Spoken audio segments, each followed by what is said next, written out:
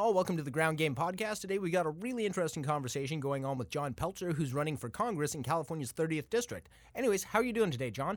I'm doing great. Yourself? I'm doing very well. So, I guess to get started, can you give us the elevator pitch on your campaign? Okay. I'm a first-time candidate, and I am running to free the voice of our people in the 30th Congressional District from decades of special interest control, so that we can move ahead with the progressive agenda that they need, want, and deserve. It's very strong. So let's get started with talking about the 30th District. Like, what is that made up? It's generally been pretty Democratic lately, from what I understand. Very. For the past 21 years, it's been Brad Sherman. It's most of the Valley, the South and West. And one of the things that you kind of started, and I'm going to pick up on that, is yes, it's a heavily Democratic district. And one of the things that I ran into right off the bat were people asking me, really, you're going through all of this to make a blue district bluer? To which I responded, that's exactly the kind of conversations that corporate Democrats love us to have. Well, because I was going to say, in the spectrum of blue, Brad Sherman is not super blue. He's never been super progressive. He's never been much of a fighter. He doesn't seem to have a lot of legislation to his name. He seems to toe the line pretty well. But that also hasn't been without controversy. Matt Dababneh caught himself up in that, and he had worked for Brad Sherman. I was wondering if you see a connection there between kind of the politics and the sort of toxic environment that Sherman was running, like if that says more about that political sphere. Well, after I decided to run, I was at a town hall where Sherman was a guest speaker at a Dababneh town hall. And that's sort of the way it works. You try to cut up your town hall meeting with other people. It's just less time. You're on the hook to actually answer questions, that type of stuff. It's, So, and anybody who's gone to or heard Sherman speak at his own or another person's town hall, there's a pretty obvious cynicism, dare I say, disdain for the constituents. Wow. And you can see that on YouTube's as well. I think from a fish smells from the head perspective, I think that, that had been set. I mean, he was voted 2 years ago. He was voted meanest congressman on the Hill. So, so this is not, this is not blazing new territory to say that the environment in that office may have been less than stellar. And he's obviously something he's not comfortable with because he actually edited out a question from his town hall. Oh, that touched on that subject. Basically, I know enough to know that when you go to these town halls, it's very standard procedure. You get your supporters there. You get your little raffle ticket, and if you're successful, you get to ask a question. We got to ask two questions. Oh. And one of the questions was from a woman who works on my campaign, and she asked about his new policy on sexual harassment, which very obviously lacking. It had same gender people talk to each other. It didn't involve any outside people, independent people, which is exactly what you need. Yeah. So Debbie was very excited, called her son at school back in Washington and said, I'm going to be on the video. He checked it out, and she had been edited out. Wow. And the reason, then we got the newspaper involved. They called his office. They asked about it. And their reasoning was that she had not identified herself as a supporter of another candidate. And of course, the onus for transparency does not go on the constituent. It goes on the elected official. But what brought it to the comic level was I actually asked a question. And they left my question in. So needless to say, I was very, very depressed to find out that I did not support my own campaign. Wow, that's very, very strange. So to pivot away from that, because it seems like you're fighting a pretty good fight against somebody that needs to be replaced, let's talk about some policies. So John Podesta's group, the Center for American Progress, came out with their Medicare for All Extra. And that's competing with Bernie's plan of Medicare for All. And I was wondering where you're seeing our push for single payer going. Well, a perfect example here is let's go with H.R. 676, which at least for the last year has been the topic of conversation. That was introduced a year ago, January, by John Conyers. And Democrats started to co-sponsor, not Brad Sherman. 1 month, 2 months, 3 months, Democrats co-sponsoring, not Brad Sherman. He finally co-sponsored it 6 months later on the Friday before his Sunday town hall. Now, again, there's a lot of cynicism here. Yeah. But that's a perfect example of something that should have been jumped on. You know, if I had been there, I would have been knocking over people to get to wherever I needed to go to co-sponsor that. And that's just an example of things that are going on right now that we are just not jumping on. In the push for single payer, you definitely see it going that way, right? Or do you see Congress beginning to trend back towards more ACA-friendly stuff or some of the stuff? Single payer. Definitely. Definitely. Okay. Let's kind of pivot from there to talk about financial stuff. So the GOP tax plan is pretty much a disaster for states like California and New York.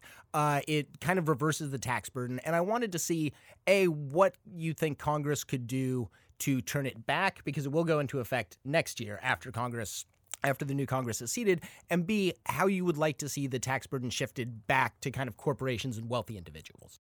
Well, I think it all starts with those of us running for office. The key points of my campaign are not only taking the money out, but getting the people back in, but that's another issue. But if we can get people in Congress who are not controlled, then it will all fall into place. And because Citizens United and reversing that is such a heavy lift, worthy but heavy, and public financing is also a lift, worthy but heavy, running without any special interest money and being successful, I think is the best thing we can do right now, because it'll encourage others to do the same. And until we have people in positions of power in office who aren't beholden, we're going to be in the situation. It's not going to change. That makes sense. On Citizens United, one of the things that kind of makes that a double-edged sword is that it allows also unions to be very involved. I was going to ask if you see a difference between union money and corporate or like super PAC money. You know, this is an issue which separates me from some of my fellow progressives. I would not take from any organizations at all, even the ones that I have grown up loving and worshiping. Not going to do it. To me, the sanctity of the one person, one vote overrides that. And so you're focusing on small donor contributions, I assume? Correct. And when it comes to kind of the future for financing, what do you think about public financing, or what do you see as a future for campaigns? Do you think it should be crowdsourced? Do you think there should be public financing? Public financing. Really? And just if you had a chance to kind of design that system, what would that look like to you? Well, I think it's been we've tried this in the past, and the problem was there wasn't enough money there to cause people to opt in. They could simply do better on their own. So it's either increasing the dollar amount so that it is competitive, or there's just no alternative. You're all in the same boat, and you deal with it. I see my home state, Arizona, we had a public financing thing. It was eventually gutted. It also allowed a lot of carve-outs for wealthy individuals to pay their own way and to essentially buy their way in. And I was going to ask what you see as something that candidates at your level can do to start making the field flatter, because this feels like a flatter year than I've seen before. A lot of people running for the first time, a lot of people energized, but there's significant bars to getting that. Well, for myself, I don't know any other way to do it than the way I'm doing it, which is 1 foot in front of the other, stay the course, and hopefully enough people will agree with you. So other than that, it really is a matter of getting the message out, and particularly in this race, making sure people understand that being a Democrat is not nearly enough, and that being a corporate Democrat is really not much of a difference than the Republicans. And I think that's the main thing. That's the main thing that I am up against, happily, but up against. Did you have any experience like neighborhood councils or any elected office before this, or this is your first time jumping into a campaign? I'm assuming high school doesn't count? No, I mean it can. Those campaigns can be pretty intense. No, the bottom line is I've been involved, but never as a candidate. And that seems like a lot of people's experience this time. Like, same thing with Ankur has run for smaller office before. Jessica Salins, one of our team members, jumped in after Bernie's get local decree. And I wanted to ask, since you went to the California Dem Convention, how you see this happen, or how you see this tension playing out. Because I know there's a lot of centrists and corporate Dems that are collecting a lot of money and getting their houses in order. And then there's a lot of smaller insurgent candidates like yourself. And where do you see the energy right now? Well, I see it with the candidates who are not taking special interest money, period. And from my perspective, and I don't want to speak for people who have been involved longer than I have in the Democratic Party, but I'm all for hitting this head on. Mm-hmm. I think that we're kicking so many cans down the road. You got to be Pele at this point, and that's one of them. So I think we got to hit it head on. I am amazed that when you talk to people and you ask them, what's the main thing you look for in a candidate? It should be the money. Mm-hmm. I mean, and it's even before you get into issues, it's the money. Where's it coming from? Whatever party. Because it's going to fundamentally affect how they vote in Congress, or you just see it as kind of an ethical compromise they've already made? Well, it's both. But as it affects the people who they're supposed to be representing, it's a non-starter. And we've seen it. Again, given the example of the 676, people who need health care, they don't want to wait 6 months because you've got a politician who's trying to walk gingerly and then can only just wait to the last minute so we can say, hey, guys, I held out as long as I can. What, do you want to lose me and get Belzer? So, I mean, that's the kind of thing. When you're looking at sort of the national field of Democrats, have you had a lot of contact with them? Have you reached out to other campaigns? Because I know a lot of people are talking about this being kind of a blue wave or possibly a progressive wave. But I'm also trying to see how interconnected these campaigns are becoming. It's starting. I mean, the bottom line is that I'm new at this. My campaign is new. And as I was telling my wife, I know I can't win if I know all the people voting for me. So we're growing it, and it's happening. But that's a long way of saying that at the convention was when I first had an opportunity to reach out to other campaigns. Other campaigns I knew about and admired, like I got to spend time with Stephen Jaffe. Mm-hmm. And I met him before, but never really had a chance to speak. Very cool. And when it comes to meeting people whose names you don't already know, what is your ground game like? What's your plan to hitting the ground and getting those votes? Well, we have been out every day. Luckily for me, campaigning is something I really enjoy. I mean, it sets me apart. I don't know. I love it. I cannot find enough doors to knock on. And I'm finding that the reception has been very, very good. And even from Republicans in my district, maybe because I'm a small business owner, or maybe just seeing somebody who they see as real. And it's been surprising to me how little it happens nowadays.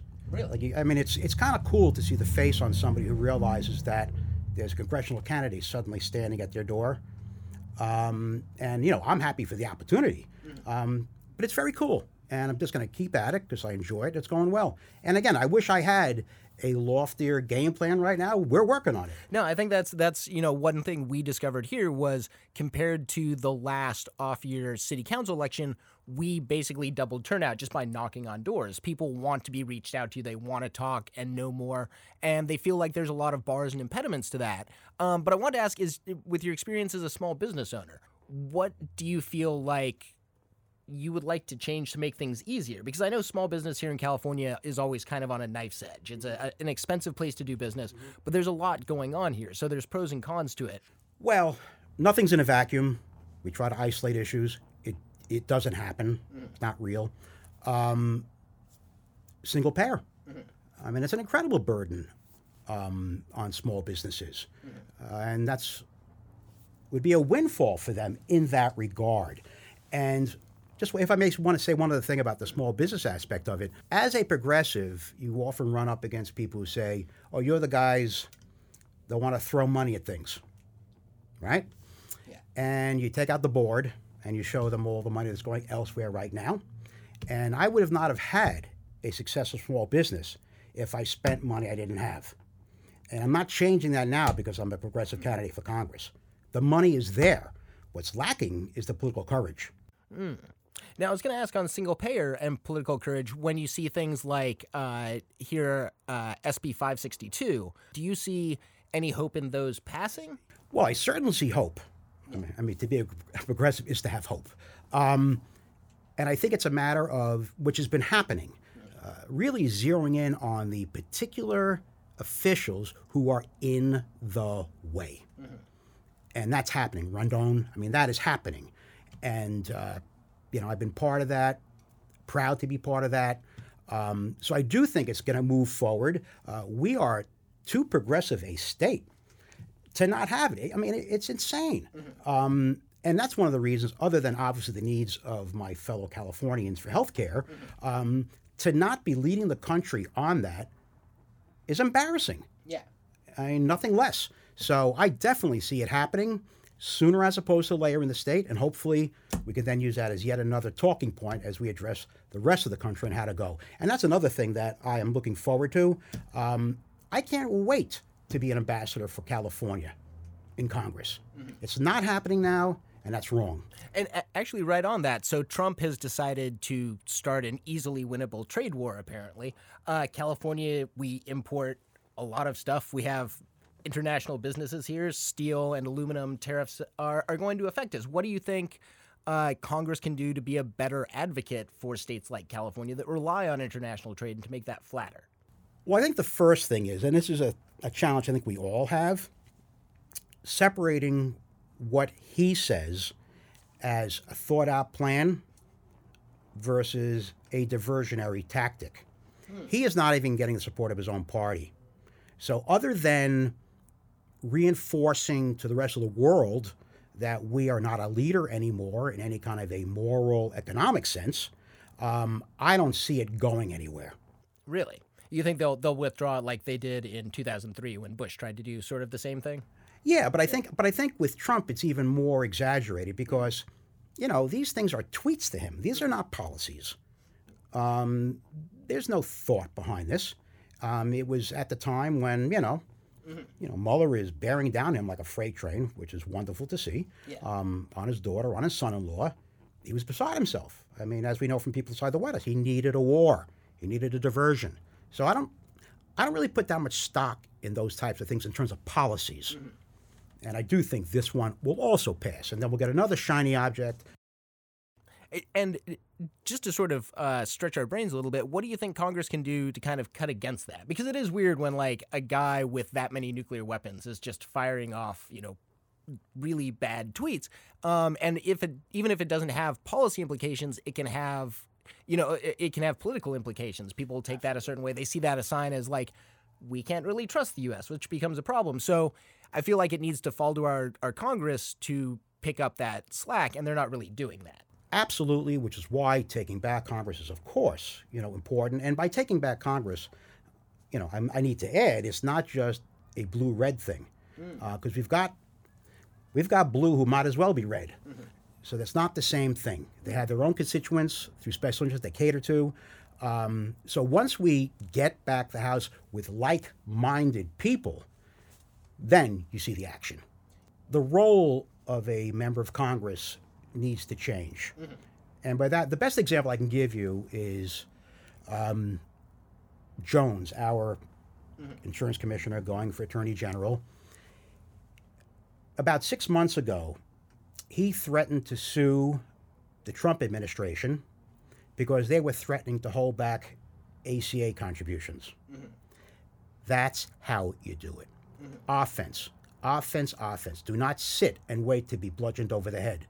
And I think that is something that, as Democrats, particularly progressive Democrats, we need to seize every opportunity. Republicans have this down. They know that the war for our soul is waged by the inch. Do you have any kind of battle plans for that? Because I like that, but I'm wondering, does that require a national sort of umbrella group, or is this sort of more one-to-one organizing?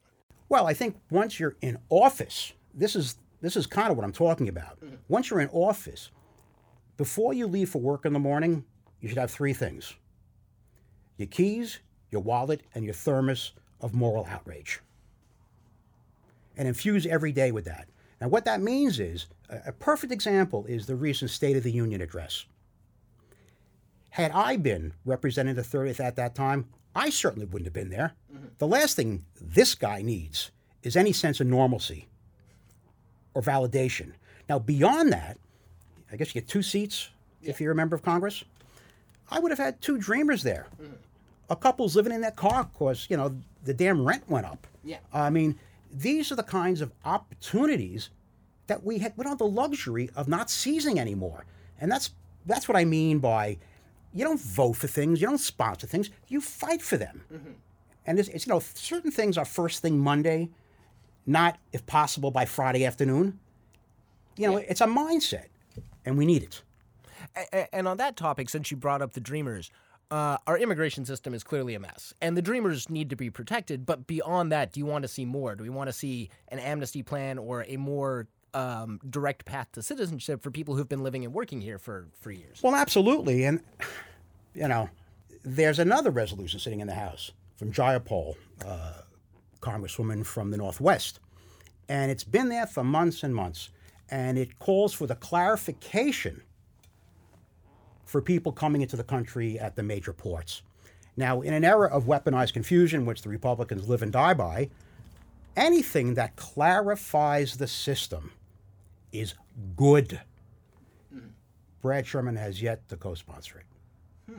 And I don't get it. So there are things to be done all the time if you're on your game. Yes.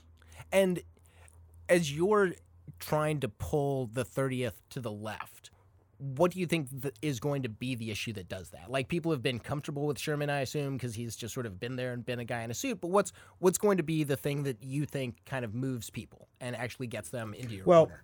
First, even though I'm obviously a progressive, I don't look at it in terms of moving it to the left or the right or anything.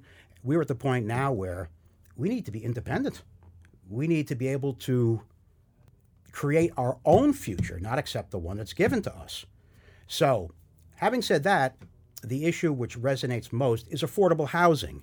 And that is in large part because if you are going to successfully tackle affordable housing, that means you're also successfully tackling all the other issues. Mm-hmm. Income equality, equality of access to education, to transportation, to health care. So, yes, affordable housing, without doubt. Yeah. And it has to be part of, as you're sort of mapping out more this sort of platform of justice, because it's not just healthcare is having access to that, or having healthcare is right, or having an affordable house is right. It's that you don't have a just society if you don't have those things taken care of. So let's touch on policing a little bit here and what you think the federal government can do, because we know that excessive policing and over-policing is used to gentrify neighborhoods and to drive out residents and to replace them with more expensive housing and whiter, generally richer tenants. What changes do we need to make to our criminal justice system, or what do you see Congress being able to do in that regard? Well, first of all of the federal programs for rental and mortgage assistance, we cannot allow them to be slashed or lollygagged. They need to be increased. That's the first thing. I mean, again, one of those no-brainers. Allowing people to stay in their own homes is clearly the biggest defense against gentrification. Yeah. I mean, I think it's right out there. So that would be one thing. Costa-Hawkins, Ellis, these are all things that need to be topics on a national stage. Mm-hmm. And to get back to some state legislation, SB 827, to create more density here. What's your opinion? I'm against it. Yeah. Even things like they're talking about, well, let's forget the bullet train, save that for a feature film. But when you're talking about really high-speed rails, whatever, or just locally with people need for transportation, there are so many opportunities here. And a lot of those include, instead of every time you build any kind of transportation system and you have a hub, the first thing people do is they wipe out all the old industrial areas. No. That's what you keep. because people work there, and this gives them a easy commute to work, which again, the automobiles, it all is tied together. I know back in New York, they've got these incredible complexes where you've got all the high-rise with all these residential units, and the bottom floor is like a welding shop. Yeah. It may not be the original structure, but it's in the same location. Yeah. So those are just the kind of, and kind of a pet thing is, I've become aware of the brewing industry in the San Fernando Valley Yeah. through going to chambers of commerce, and these are such win-win-win things. And we've only got 3 in the valley. I mean, San Diego's got like 141. Oh yeah, no, it's and a lot of the bigger names here have kind of sold up and become national and kind of cleared space for smaller people to like step up their game. Right. And this has nothing to do with the fact that I like beer. Because I see these people, I've gone to speak on behalf of one of them who wanted the zoning to have a tasting room, which of course is that first step in going from a business supplying a product to becoming an integral part of the local community that then grows from there. And what were they looking for specifically? Like in terms of help from you, they just wanted your assistance in taking that before the zoning commission to speak about what they could do for the city. What exactly, like, what service were you providing for them? Well, I was at a Chamber of Commerce breakfast. I think it was Woodland Hills, and one of the women who spoke said flat out, it was the 818 Brewery, Valley Blonde. I highly recommend it. Oh yeah, it's a pretty good one. Anyway, so she said just up front, they need help. Anybody who's willing to speak, I will send you whatever's necessary, location and time. Sign me up.